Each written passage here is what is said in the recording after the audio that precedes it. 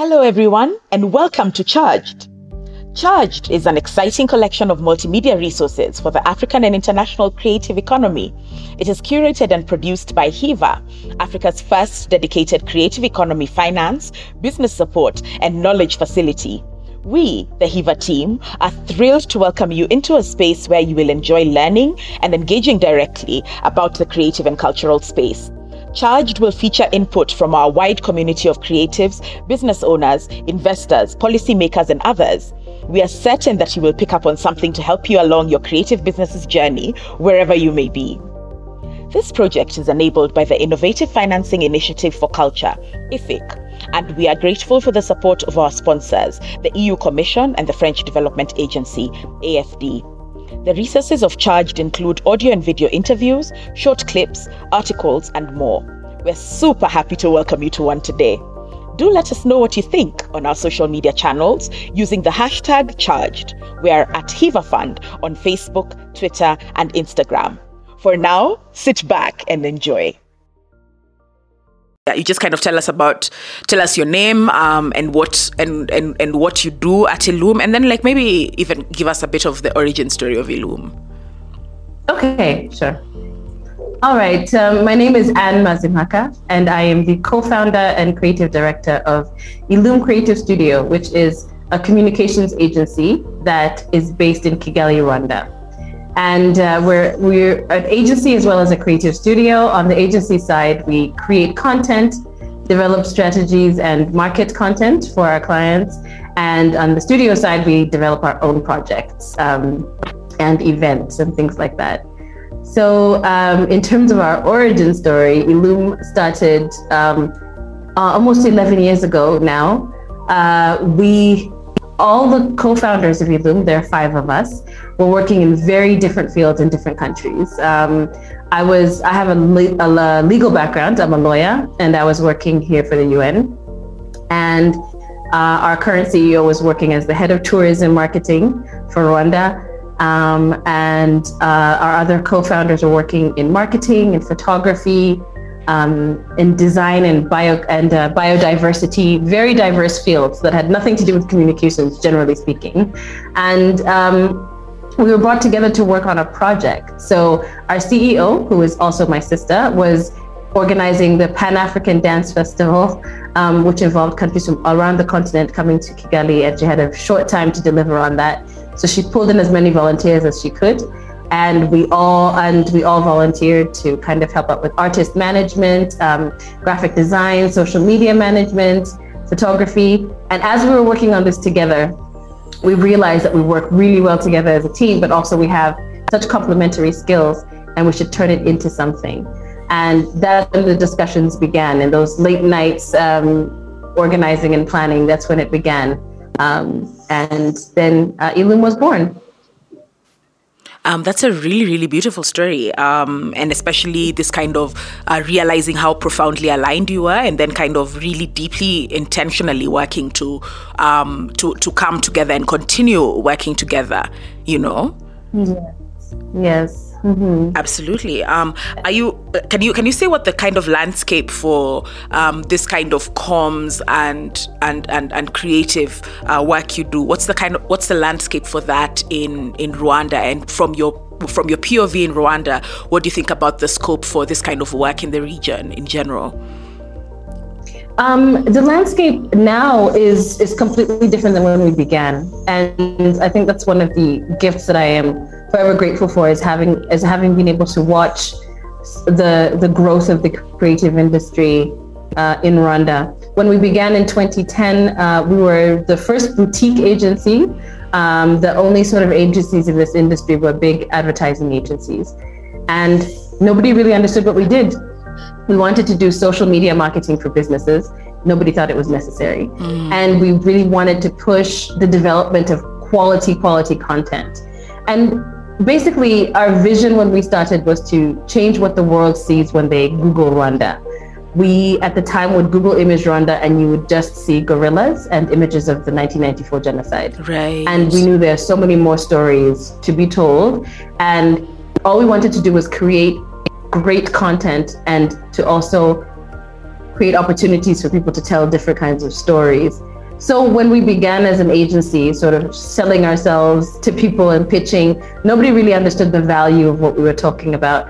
And we had to, I think, get hired outside of the country first for people to realize that we sort of had this, could bring added value.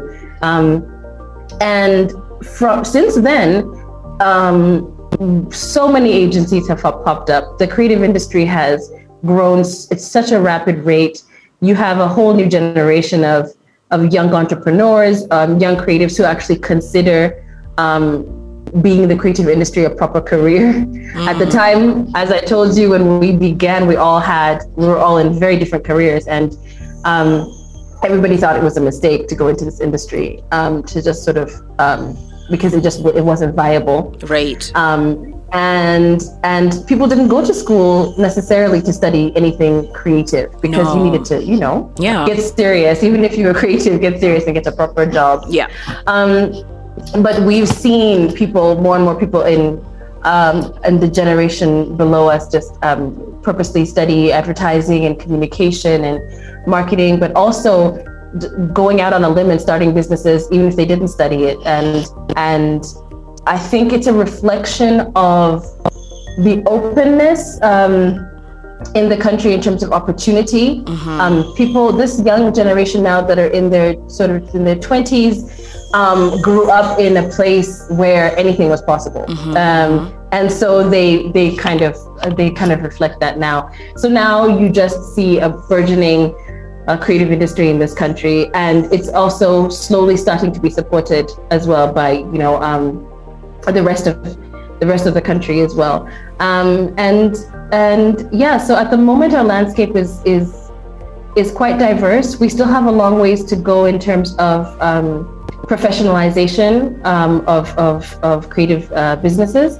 There are a lot of people who have great ideas, they've started working, but there's still a long way to go in terms of how do you turn your passion into a proper business.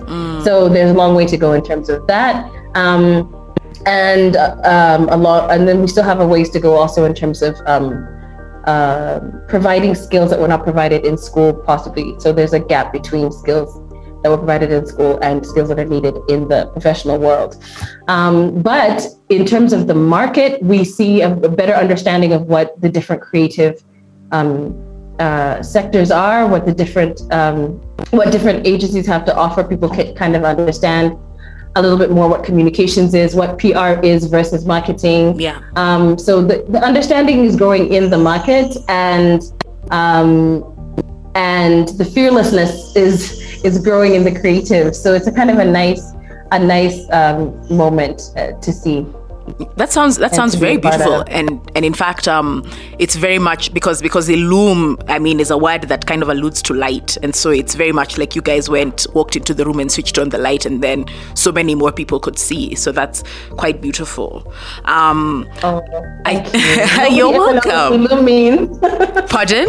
You're the first. Nobody ever knows what illume means. You're the first one to say that. Are you serious? Exactly. Yes, and that's exactly why we named ourselves Illume. Yes. Absolutely. Like it's so clear to me. I think one really interesting thing to ask, and you kind of alluded to it when you're talking about professionalizing the sector, is so like there's definitely a big difference between being able to execute something really beautifully, and being able to sell the fact that you execute it well, right? And so this is kind of what we're going to dive into in the course of this conversation, this idea of the business side of a creative business, because like there's talent is a dime a dozen. There's no lacking talent in Rwanda, there's no lacking talent in Africa, but then like the knowledge and the structures behind how you can do it as profitably as possible, in a way that's as fulfilling as possible to you, gives as much as possible to the audience, and still keeps you in a place where you can continue producing. That by itself is a whole other thing. And so how did you guys figure that out for yourselves at Illume? Like, how did you kind of build the structures that allowed you to be a creative business? It was very much trial and error. None of us started out with a business background, and so at the beginning it was just vibes. I love it. and we were just running around doing beautiful things and being very proud of ourselves. But we realized, of course, that as we started to grow, as we started to get more clients, that we realized that we would not be able to kind of handle this in the sort of ad hoc format that we had. Yeah.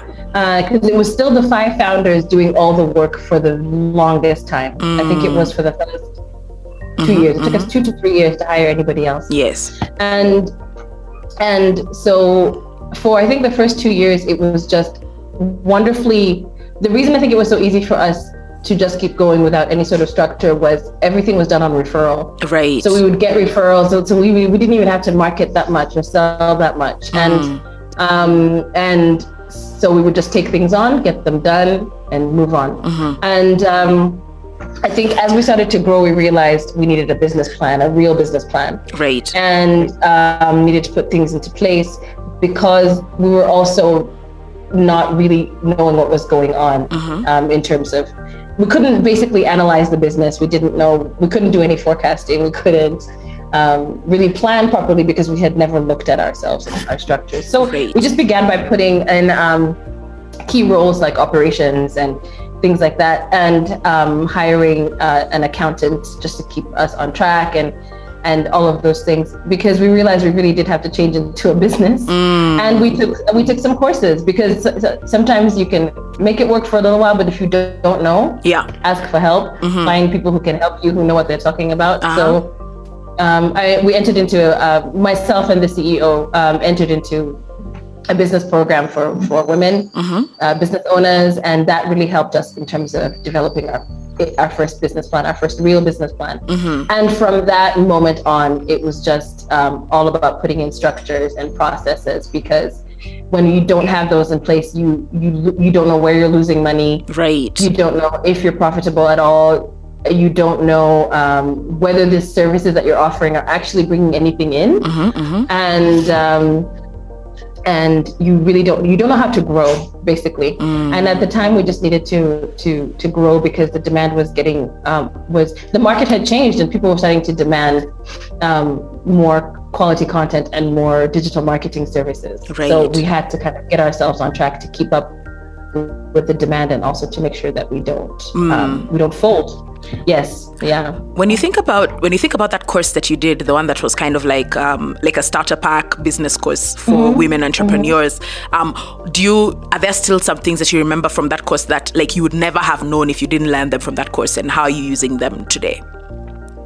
This sounds really, really simple, but at the time we were not making any plans based on the numbers. Right. We were just saying, okay, we need photography makes more money, so let's just do more of that. Right. In terms of just revenue. But we weren't looking at the numbers and analyzing, we weren't looking at our business by looking at the balance sheets and the income statements and the profit and loss. We weren't looking at those things at all. We didn't know what they were. Let me tell you the truth. So what has stuck with me the most from that course was thinking about my business from numbers. Right. Up. And developing services and products based on the numbers, and also based on trends, and based on, because there are a lot of people who love a lot of things, but what will they pay for? Right. Something like that. Like, what are people really willing to pay for?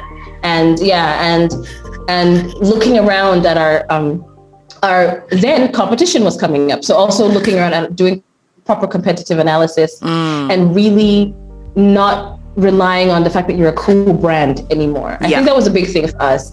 We relied on our brand. It was just a strong brand, I think, maybe because of the different individuals in the company, and because we worked on branding so hard at the beginning. Right. But then we were really like, now that there's competition coming, what sets us apart? And also, what does competition mean? What does it look like? And because competition just can't be an agency. You have to analyze the competition, see what services they offer. Yeah. How do you differ? What is your comparative advantage? So those are all the things that stuck with me from that course, is the accounting, of course, and finance, everything to do with that, but also the competitive analysis, and really learning our market. Maybe we can talk. Because the market in Rwanda changes because the market here changes so much and so rapidly, that really helped us keep up. Okay.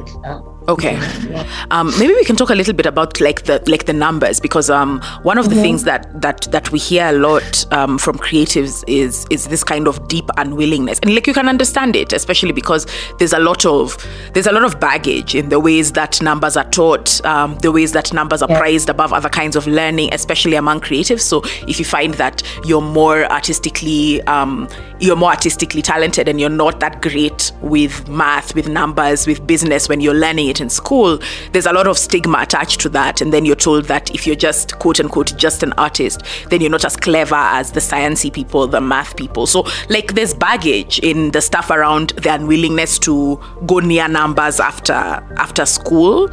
But then for you guys, who this was not a thing you'd had to deal with, in fact, you are employed well, there were literally departments of people who are paid to look at numbers, and then now you come from there and now we have to deal with the numbers ourselves, right? So what was that journey like for you? It was scary for that exact reason. You don't have the experience, you don't know if you're doing this properly.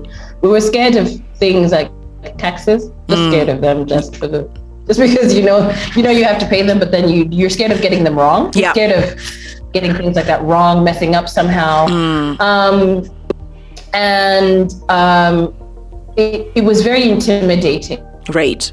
But taking the course, any course, really anything that sort of reading, first of all, learning, doing the research yourself kind of helps break through that. Yeah. And taking the course really helped me because I started to see myself as a business person. Before I was, a creative director and I was the ideas person, but now I started to see myself as a business person, and I think I was also able to see that I can do it. I understand it. I don't like it. Yeah. So maybe what I should do next is find someone who loves this and can work with us on this. So I think because it is really hard it's really difficult to be open and free and creative. Yeah. And also be staring at the numbers all the time. Right. And it's very hard because then if you're just ruled by the numbers, then you kind of limit yourself creatively. But if you're just going with your creative ideas and not looking at the actual impact that it's having and not looking at the numbers, then you're not really running a business. Right. And so I think there are some people who are creative in the sense that they're artists, and this is really, really hard for them because first of all, putting a value to your work is very difficult. And that's one thing we really struggled with was pricing. Pricing was has always been an issue. And so I understand when somebody wants to stay in the creative side and doesn't want to think about it, but you need to have someone in your business who is doing that with you. You need to have somebody who's focused on that. But I think honestly, one of the best ways to get past the intimidation of it is just to learn about it or have someone great explain it to you. And you don't have to do this every day. You don't have to deal with the numbers every day. Yeah. But as anyone who owns a business needs to be able to understand what they're looking at. We saw a lot of our counterparts or in different industries rely on an outside accountant or someone and never look at the numbers, and that they were being robbed. Wow. They didn't know where money was going. If you ask them a question about any of the numbers, they wouldn't know because they trusted, the accountant. Yeah. So even if numbers are not your thing, if you decide to turn your creative pursuits into an enterprise, into a business, you have to have you need to be able to read the numbers and understand what you're looking at. You need to be able to read the financial reports and understand them. And you need to and for us, what was really important is you need to always be the one signing the checks, things like that. Or, just because you don't want to leave everything to someone else if it's your business. Absolutely. So we kind of worked on educating ourselves in terms of being able to understand everything. And we also separated our roles. So we have the creatives and we have the directors and And so us as the directors would made sure to keep informing ourselves and to keep taking courses, by the way, and to always keep learning. And That's amazing what you've said about like always keeping learning, and actually what you said about being robbed blind by accountants has actually reminded me of Rihanna's song "Bitch Better Have My Money," which was actually about her actual accountant who was actually robbing her. Was it really? Yeah, I didn't know that. It's a thing, I promise you. Oh wow! Yeah, it is. Yes. I remember learning when I was younger. I remember Oprah saying that she always writes her own checks. She always looks at the balance in the bank herself. And I was like, Oprah, who has everybody to do this for her? Yep. I mean, that was years ago, but I remember that stuck with me because I was because you never know. Yep. If you don't pay attention to the details. Then, yeah. And actually, especially, I don't think it would be like an accountant you got yesterday who would start robbing you. It'll be somebody who knows that you have a habit of not looking at the numbers. Yes. Yeah. Exactly. Absolutely. Yeah. One of the things that's really interesting to know about creative businesses is how they identify what a good market opportunity is for them. So you guys, how do you know this is when to pick this job? Because there are also times that you have to turn down jobs, right? So how do you know this is a good job for us? This is a good time for us to take this job. This is the one where we're going to need to stretch ourselves a little bit because we need it for the money. These are the times we can afford to say no. So how does that work for you when you're kind of selecting what to do? I think it has changed over the years. When you start out, we took everything that came our way. Right. Everything, because you don't know if it's going to come again. We had that mentality for a long time. We don't know if anyone's going to keep hiring us. Yeah. It was like a weird imposter syndrome on a group level. So we weren't sure if people were going to keep hiring us, so we took everything. But then you realize that you have to be quite strategic about the decisions you make and the clients you take on. And now we consider several things. We consider whether the stories they want us to tell align with our values. Right. So there can be a company that comes to you and has a lot of money and it's a big account. But if the stories you're telling and you're putting out there do not align with your values, we don't want to do it. That was one thing for us. Of course, we learned that by taking a job that we shouldn't have taken and being, just not liking what we were putting out there, not being comfortable with it. And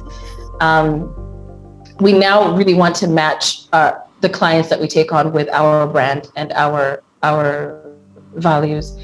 But also, we look at the potential possibly for the client becoming a repeat customer. We look at that. We look at possibly the network that it can create for us.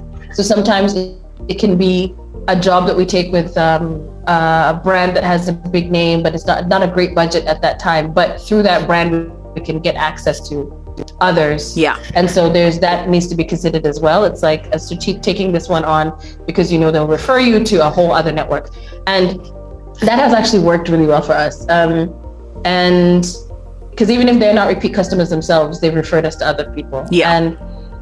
And then of course it's the hardest part is saying no, because you are in the habit of saying yes and you do need to survive, and who turns down money? Yeah. But there are jobs that look really great and the budget does not make any sense and you'll be making a loss. Right. There are jobs where the way the contract is set up, it allows for scope creep, which means that like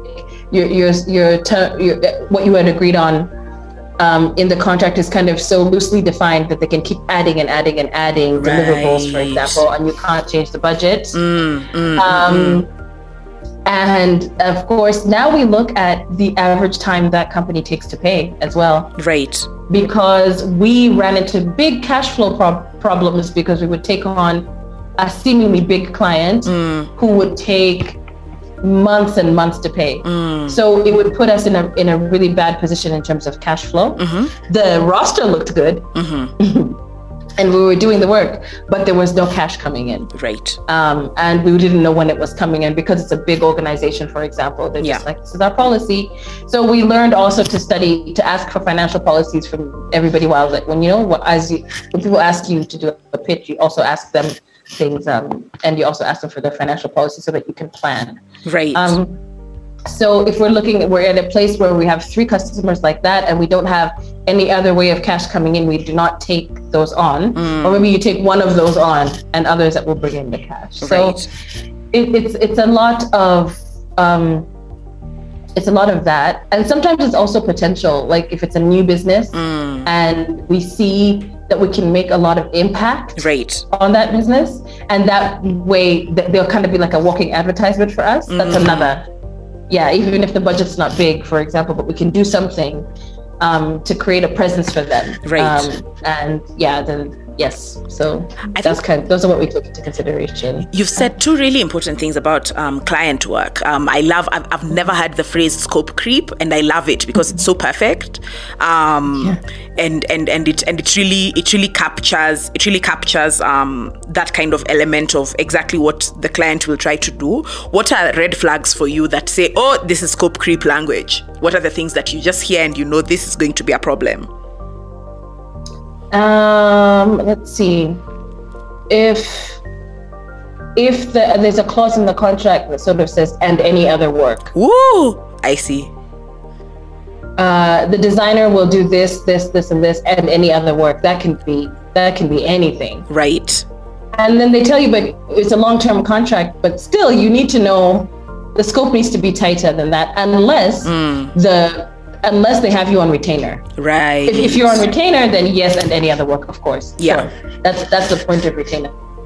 But if it's a limited contract, limited in terms of funds, and any other work, it doesn't work. And it's always like a big negotiation process, because we like to tie down deliverables. We have to have them very specific. Yes.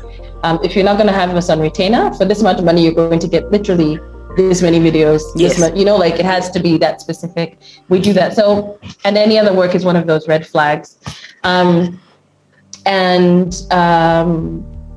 Also, we charging by the hour. Yeah. For an agency is a red flag, because that can result in scope creep, but also then you invoice for the extra hours and they refuse to pay you because that wasn't the agreed upon amount. Wow. Yeah, because they have a budget for you, but then they say do this by the hour. That happens sometimes as well. Okay. It's not every time, but it happens sometimes. So there has to be when you do that, when you charge by the hour as an agency, you have to have a clause in your contract that says any overtime work will be charged at this rate, and you'll be invoiced at this, so that they sign you for that. Right. Yes. That is wild. Yeah. And then, I mean, speaking about charges by the hour, you'd mentioned that you guys had struggled earlier with how you price, and then of course, definitely depending, because again, you've said that you're quite sensitive and flexible. Maybe flexible is a better word. You're quite flexible to the fact that different people have different kinds of budgets, are coming from different places. Again, also the kind of job is going to do different things for you. Maybe the kind of exposure that this thing is going to give you, and while exposure is almost a dirty word in creative circles for valid reasons, but this exposure can work for you. We like this client. Sometimes you can actually do a job just because you like the person, or because it comes and it's so deeply aligned with the values that you guys have, that you wouldn't charge it the same thing that you'd charge like a full market thing for that same amount of time. And so when you're just kind of thinking about, for instance, what your prices will be, what are the things that have helped you not undercut yourselves? And also what are the things that keep you grounded so that you don't kind of go to the stratosphere with the rates that you're giving? Because definitely creatives struggle a lot with pricing, especially because once you've covered for all of your expenses and what have you, now everything after that is profit, and it's you who has to decide what that's going to look like for you. So what are the things that help you make those decisions? I think because the way we price is, because we've moved away from retainers generally in the industry over the last 10 years, and the clients are getting far more specific about return on investment and being very detailed about exactly what they paid for. Right. So I remember moving from retainers and going into, and the clients would ask you to detail what's in the retainer. And I remember we were such a young company. We actually put our direct costs in the invoice, and they started refusing to pay direct costs. So we hadn't learned basically how to factor in your overhead into the price of your services. Yeah. So there was a time we were really undercharging because they would say, this is too much for photography. And we couldn't say, but it's not just the photos, it's also the work and the overheads as well. Yeah. So learning how to work knowing very well what your fixed costs are, what your variable costs are, and learning how to work those in to the costing of your services is very, very key. And we went up and down with that one because it's never really easy. And also we price per project. And again, because people have such different budgets, but right now what we've learned how to do is, this is the budget for the work. This is exactly what it's going to cost. Right. And then they say, no, we have this much. Right. And then we say, okay, so then we make sure that, okay, so you have this much, this is what we can do for that much. Yeah. The key is not to say, yes, okay, just this one time we'll do it for this little, because that person is never going to pay you full price after that. Especially when it's a mixed comms contract like ours, where there's photography, there's video, there's social media, there's everything. Yeah. If they can get that for the lower price, why would they come back and pay full price? That's true. So like you have to cut, if they cut down the price, you cut down the deliverables. Exactly. And then they can see that. And then they're like, okay. Or if it's somebody you really, you're invested in and you think this can mean better business, you can say, I'm giving you a discount. Yeah. But you have to say it on the invoice as well. Yeah. Like first time customer discount. Something that indicates that you're not willing to do it for. It's just like when you barter anywhere else. If somebody gives you a price and you keep bartering and it gets lower and lower, you know that you can get it for that much. Yeah. So I think the key to that is we've really learned how to negotiate, and we keep telling people, this is our quote, but let us know what you can do. And then we tailor the services to the amount that they have. I see. Yeah. And so that's kind of the piece that we've made with that. But still, sometimes you undersell. Sometimes you bid and you're trying to get it. So you try to lower your price. We lost a job once because we undervalued ourselves. Right. That's what they said. They said that means you don't really know what you're doing because you undervalued these services. Wow. And that was a lesson. Okay. That was a lesson because we were trying so hard to get it that we thought, let's make our prices lower. So that's not how you have to look at the market. Of course, look at the market. You don't, you look at the market, you have to see if your prices are really competitive. Yeah. You also don't want to get so high, make your prices so high that you're losing work completely because you're being undercut. Absolutely. And you also have to really, really demonstrate value. So I always encourage people to put as much detail in your quote as possible. This is how we're going to work with you. We're going to meet with you this many times. This is how we're going to meet with you weekly. We're going to do this. We're going, just kind of as much detail as possible so they can see everything they're getting, not just photos. Yeah. But the whole idea, this is how the photos will be delivered. This is this is where you can use them, things like that. So also showing value when you're pricing a service is key. Okay. Yeah. You've talked about what keeps you guys, the business side of your work sharp, and you spoke especially about learning and continuous learning, and so that makes me curious about how the creative side of your business is kept sharp as well, because of course the creative techniques, projects, sectors are always kind of learning and growing and expanding and evolving. So how do you guys keep that side of your business sharp? That's the one that's a hard one. Yeah. For me personally, because I haven't been keeping the creative side sharp on my end like I used to be able to do. I think we used to do that through travel. Right. A lot. Just moving around. Yep. Exploring, and you don't have to go far. It can be your own city, but just not being in the office. Experiencing life, because then that's when you get your motivation, and also taking the time out to think. So I realize now that during the pandemic just kind of was, 2020 was really stressful. We were on lockdown for most of the year. So every day was the same day, and every hour was the same hour. And there was kind of like no inspiration around a lot. I mean, not the way I had been used to finding it, which is moving around. Right. And so I've realized that I have to be like really intentional about finding inspiration and intentional about taking the time to daydream. There's just something about daydreaming that's really, really important. You just have to let yourself go. Oh, wow. And daydream. It's hard when you've just been like running a business and you've been stressed. And it's been hard for me getting back to that since 2020, because 2020 was just, we have to survive. Yeah. So it was just work. And then now I realize that I don't take that time anymore to just kind of lay there or sit there and daydream, to read books that are not necessarily business books, or but just to like lose yourself in fiction, possibly.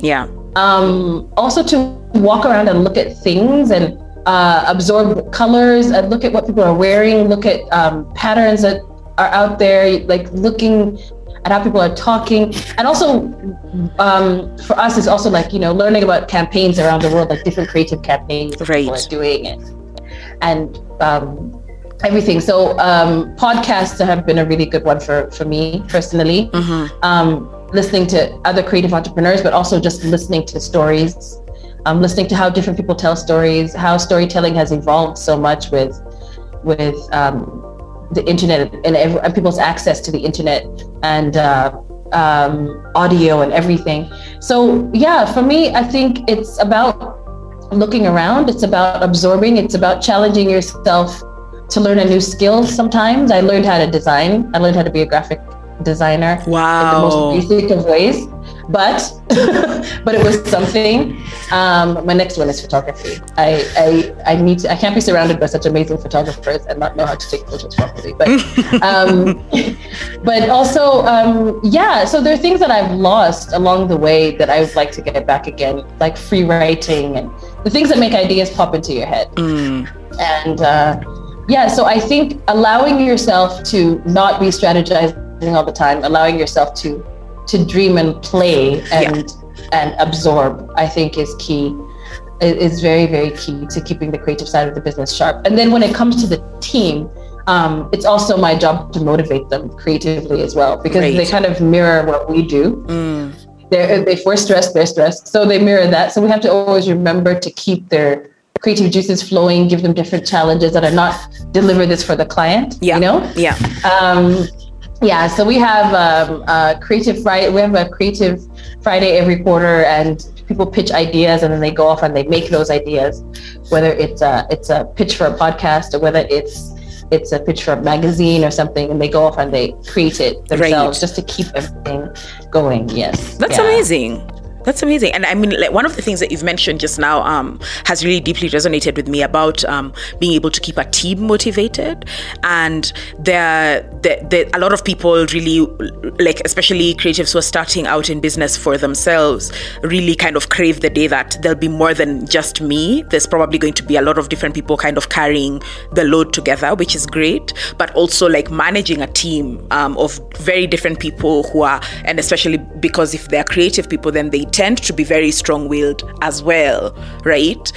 Comes with its own challenges. And I wanted to ask you what kind of insights and reflections you might have about keeping a good team together, focused and happy, because that's a difficult thing. That is very, very difficult, and you're most often not going to have all three of those things happening at the same time. But I think the key to that is listening, and providing opportunities, right, to get feedback from the team. Because you can guess, or you can be, trying different things to motivate them, but you need to know how they're feeling, and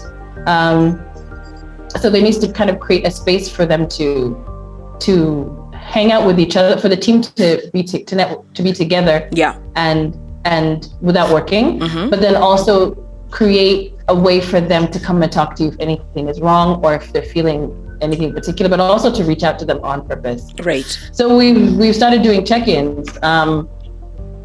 There's a company that one of our clients that told us that they do a happiness audit with their team. Wow. And I love that so much. I love that idea. And it's just checking in with your team to make sure that they're doing okay. What has brought you joy? What are you struggling with? And we realize that when we start asking them these questions, it takes them a while, but they do open up. Yeah. And you have to find the line. You have to be kind of empathetic, and you have to, it also helps you realize sometimes you can see things as an employer. You can see an employee doing something and you assume a lot. Yeah. Like she's always late. And that means she doesn't care. That means she's being disrespectful, something. But you don't know what's going on in their lives. So I think you do have to take the time, not as an excuse, but just to take the time to possibly see what the challenges someone is facing is and how you can how you can create an environment conducive to them being happier, and more focused. Yeah. And when we did that, then we had people asking us if they could have more flexi hours because they have children at home, and yes, that, and then you create that policy because it works if they can deliver. And we also did personality tests with the whole team so we could understand each other better as well. Wow. And it was really great. We did personality tests, and it even teaches you how to talk to the others. So this person, when they're silent, they don't want to be bothered, so don't talk to them immediately. Things like that. Yeah. So taking the time to see, and also to see your team as colleagues. I think there's a mistake that you make sometimes when you hire people that they're your staff. Yeah. Which they are technically, but when you, excuse me for 1 second. No problem. Sorry, I have a cold. I was coughing. Oh my goodness, I'm so sorry. That's okay. But yeah, so when I can't remember what I was saying. You were talking about colleagues versus staff. Yes, exactly. Treating your team members like colleagues or as fellow team members is really, really key, because it keeps the dialogue open. It keeps the flow open, and I think it just results in better work, and it results in more of a sense of ownership from the team members than, when there's a very clear vertical hierarchy. Right. Yeah. So it's a learning process managing people, and some people are not cut out. Sometimes you can own a business, but you're not cut out to manage. Yeah. And if you to manage people. And if you realize that it's good to kind of take yourself out of that and still be, the visionary and the founder, but you can hire people to actually do the people management part. Yes, yeah. So it's also self-analysis is great in that way too. Absolutely. Because it's okay to say, this is not really where I thrive. Okay. Have you've probably had to put like a bunch of systems in place to like make sure that your financial history is all good before you started looking for outside financing, and so what was that process like for you? What are the things that you had to say, okay, we absolutely need this, so we work on building this, and then we absolutely need this before then we feel like, yeah, we can actually invite somebody from outside to come and have a look at our finances? I think one of the things that struck me the most, our attitude to financing was always kind of hesitant. We were always hesitant, just like with numbers. We didn't want debt, basically. We said we're going to stay debt free. Then you get to, and we didn't have take out any loans or any grants, nothing, and for the first 10 years of Illume. But we did a company sort of audit in 2019. I was participated in the Stanford Seed program, which is a program that kind of takes you through basically an executive MBA, if you will. Right. And we had realized that we had taken the company as far as we could take it on our gut feelings and our whims and our vibes. Vibes. I mean, 10 years of vibes and managing on vibes it's success. Yes. There's success there. That is success. Yeah. But we realized that the vibes wouldn't take us to the growth stage of things, like a big growth. So I was in this program, did it for a year, and we created a transformation plan, but part of that transformation plan was and was really auditing ourselves. Right. And figuring out where we were weak. And it was indeed the systems and the processes. There was nothing that was really sticking, and we had a huge cash flow issue, lots of accounts receivables. So everything looked good on paper, but in reality, it wasn't really working. And we realized we really do need investment. How do we make ourselves investable? And that conversation started because we're always in spaces with other creatives and in the creative industry, and everybody's always complaining that banks don't take a chance on us. Right. Angel investors, when they look at us, it's like, really, wow, what am I getting back? What am I really getting out of it? So we started talking to a lot of people who work with VLCs, or who work with investment and invest in small businesses, and just to see what does that mean when you say the creative industry is a risky industry to invest in. Right. What does that mean? What aren't we doing? Why are we risky? So we took the time to understand that, and we thought, let's work on ourselves to make ourselves as investable as possible. Let's see and let's try. So it had to, of course, be the system. We had to do change management, number one. We couldn't just have the 5 founders anymore. Right. We needed to have everyone doing optimally what was right for the work. So our outgoing CEO became the CEO of our publishing arm, and so he left because he wasn't the right fit to take the company forward in this way, because he wanted to do other things. Right. So he moved there himself, because and we've since published 2 books. And then we took out the rest of the 2 founders out of management, because they were more in sort of creatives. So becoming the head of photography, and then that left myself and the CEO, and then we hired an operations manager, right, and 2 account managers. So now it's like proper management team. And then governance, we looked at governance. We've never had a board. So putting in place an accountability system, basically, is what we had to do. And then, of course, putting in place all the financial systems that we needed. So we have an outside accounting firm and a tax advisor, and then the software that we need in-house to kind of keep track of our finances as well. Right. And then we also hired a lawyer just to make sure that everything is compliance, that we're compliant. So all of those things we had to bring in a lot of outside people, right, who were really good at what they do. That were not us, essentially. And so put the right people in place, and then put the right processes and systems in place, and that just to prepare us to seek financing. That sounds like it was a very challenging thing to do, and it sounds like stuff that you did over a period of time, because like that amount of change in a short period of time can be really dizzying, actually. Yeah. I think we did it over a year. Over 1 year. Yeah. And even that year is a short time, you know? It was really short, yeah. It was quite a bit of change. But we just knew, once we came up with the plan to transform our business, then we gave ourselves 18 months to kind of start out. And then of course COVID came and froze everything. And then we started again. But luckily, again, because we talked to the whole team through everything, we talked to everybody about everything, what we're doing, we're trying to grow. Yeah. And when you talk to the whole team and you're transparent about everything, then it kind of, everything fell into place. That makes a lot of sense. That makes a lot of sense, and I'm really glad also that you talked about like change management as a thought process and as an engagement in and of itself. It's an entire project to change. So to imagine that you can just kind of step in and you just kind of transform the logistics of the thing without taking the time to transform the idea behind it. Yes. I mean. Yes. Like you have to go through your change like a person who is going through change, not imagining that you can soldier through change and it'll be fine. Yeah. And all those things that I mentioned none of them was easy. Absolutely. We've been. Hi, Anne. I think we've lost you. Hello. Hello? Hi, we can hear you now.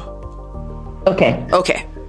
Yeah, you were saying that none of the changes was easy. Yes, none of the changes was easy, especially when you start with, a founding team. Yeah. It's hard to know who you are outside of the company. It was hard for us to define ourselves outside of the company as individuals. Yeah. And so that change actually took each individual taking a journey on their own to be like, who am I? What do I bring to this? Do I still bring what I was bringing before? Can someone do this better than me? Yeah. Or differently than me? So there's a lot of self-analysis involved, and not everybody went through the same growth at the same time. Yeah. Which happens. And then, of course, in changing processes, you do have to take the time to make them a habit within the team and to implement them. And there's backsliding that happens if you're not doing it actively all the time. So yeah, nothing was easy, and it took a lot of radical truth, and it took a lot of change and letting go of things. And also for me, I think the light came when I realized the way we have things now might not be the best way for the company to go, and I might not have all the answers. Right. Because I'm also, I might not have all the answers. Maybe I can learn, and maybe bringing other people in can also help. So yeah, it's not easy, but sometimes it's necessary. Absolutely. Oh, and also the idea that we're supposed to have an exit strategy. Right. As the leadership of the business, we're supposed to be making it a standalone business that does not rely on us. That was I think the hardest lesson for us, because we're like, oh yes, that's success, is if we can exit and it keeps going. Yeah. Yeah. That's amazing. Yeah, and yeah, it does not sound like it was easy at all. No. Yeah.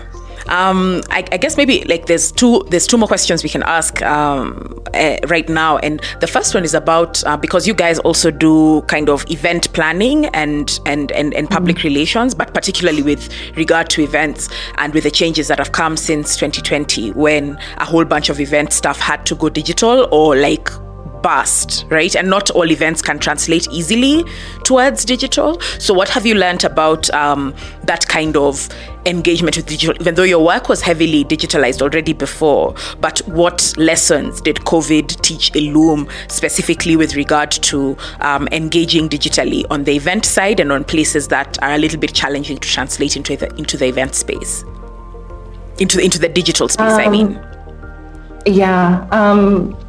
Especially with the events we did, they're very hard to do digitally. There were some things like conferences that translated well, especially when they were done well, and organized well.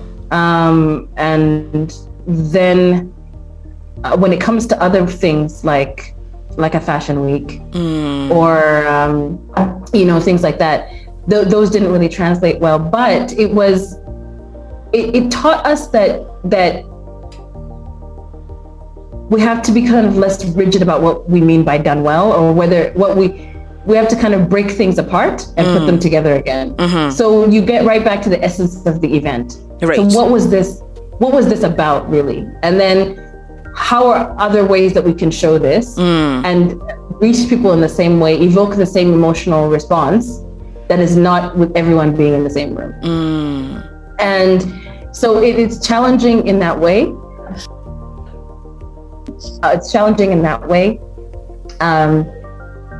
But we still don't have a lot of the answers.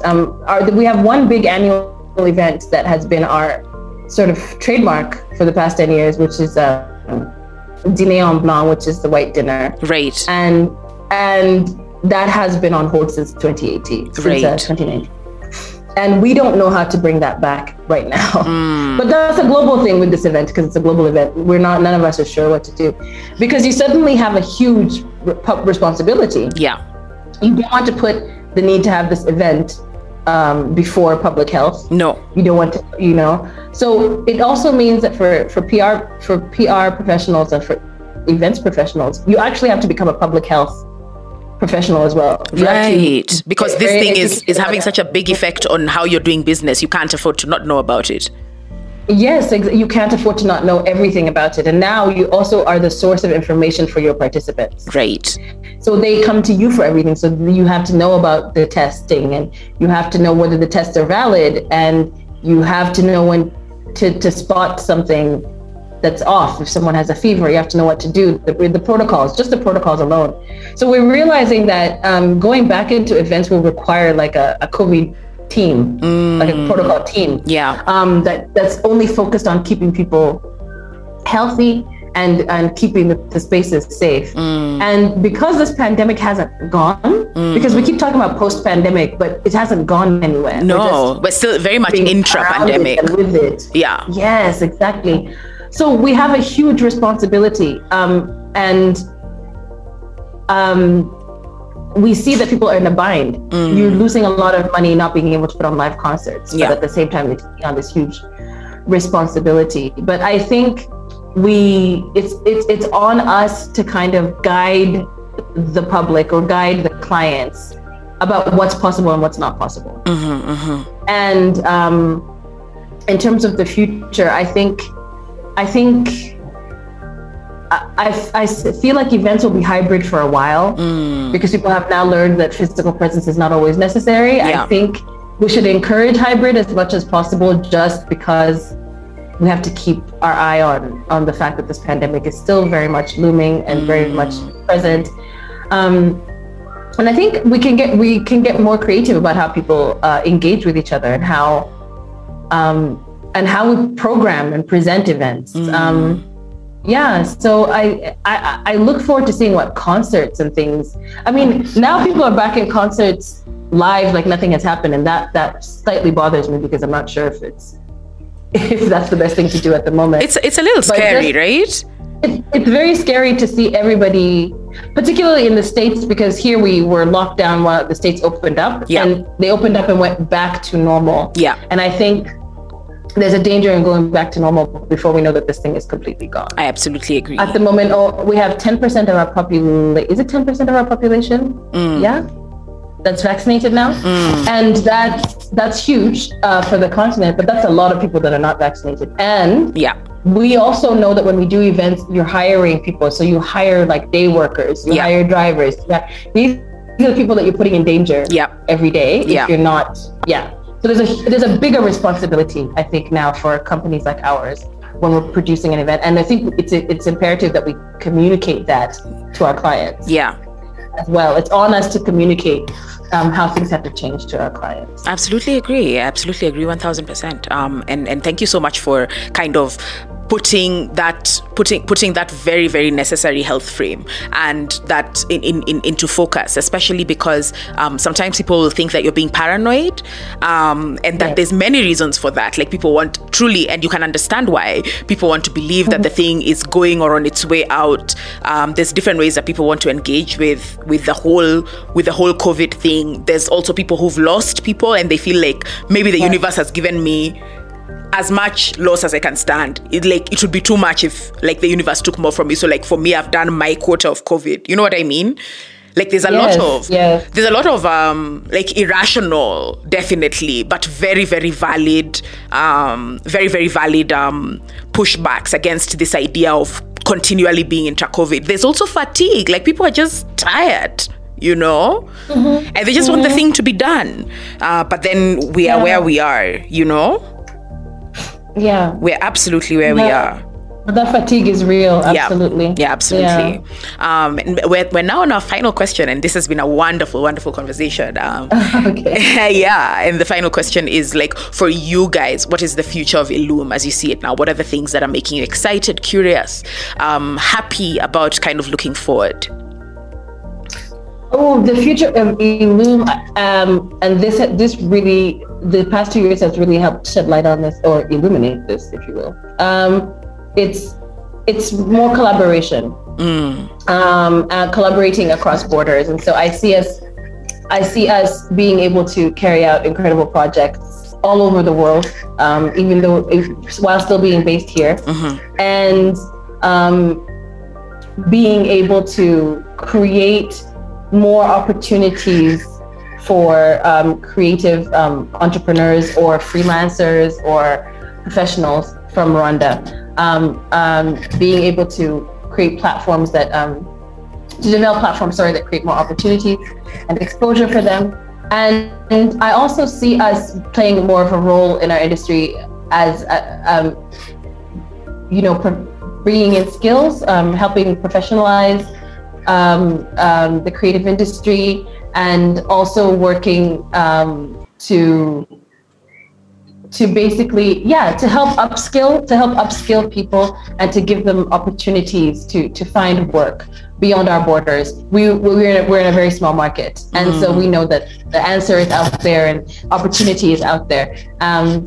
So we do see ourselves growing outward, absolutely, but through collaborations with all these amazing creatives across the continent and across the world. And that had started to happen before the pandemic already. Yeah. And so we're looking forward to more of that. I mean, I think you're very much on the money, and maybe not just on the money, but even like in the zeitgeist of things, because there's definitely a kind of hunger for community, and not just among creatives, but in general, because we're so separate from kind of centralized running institutions. People are a little bit more detached from their governments than they used to be. We're a little bit detached from these large kind of media organizations, and we're increasingly turning to one another for the information that we need for different things. For this public health information you were talking about earlier, this is where to get something that's reliable, and people are knowing that increasingly we're going to have to turn to each other. So definitely, I strongly believe that the things that Illum want to do in partnership with so many other people, they'll definitely come to pass, simply because of that, and also because together there are things people are able to see that they were not able to see as individuals, and you will definitely help them see things, and they will help you see things, and to just kind of have this beautiful evolution together. Yes, exactly. Yeah. I'm really grateful, Anne, for this wonderful conversation. Thank you so much for sharing from Illum's journey. Thank you so much for kind of bringing to light in the beautiful way that you guys do. That's so on brand for your name. Bringing to light all of these thoughts around the business side of creativity, the challenges of that side, and also the beautiful things that can happen sometimes when things align and just kind of flow. And we really, really wish you and the whole Illum team well in everything that you want to do going forward. And we are really excited to continue our relationship with you as Hiva. Thank you so much. Thank you for having me. And thank you for being an inspiration. The work that you guys do has inspired us for years. So yeah, absolutely. So thank you so much for having me. And yes, I look forward to talking to you soon. All right. Thank you, you too. Bye.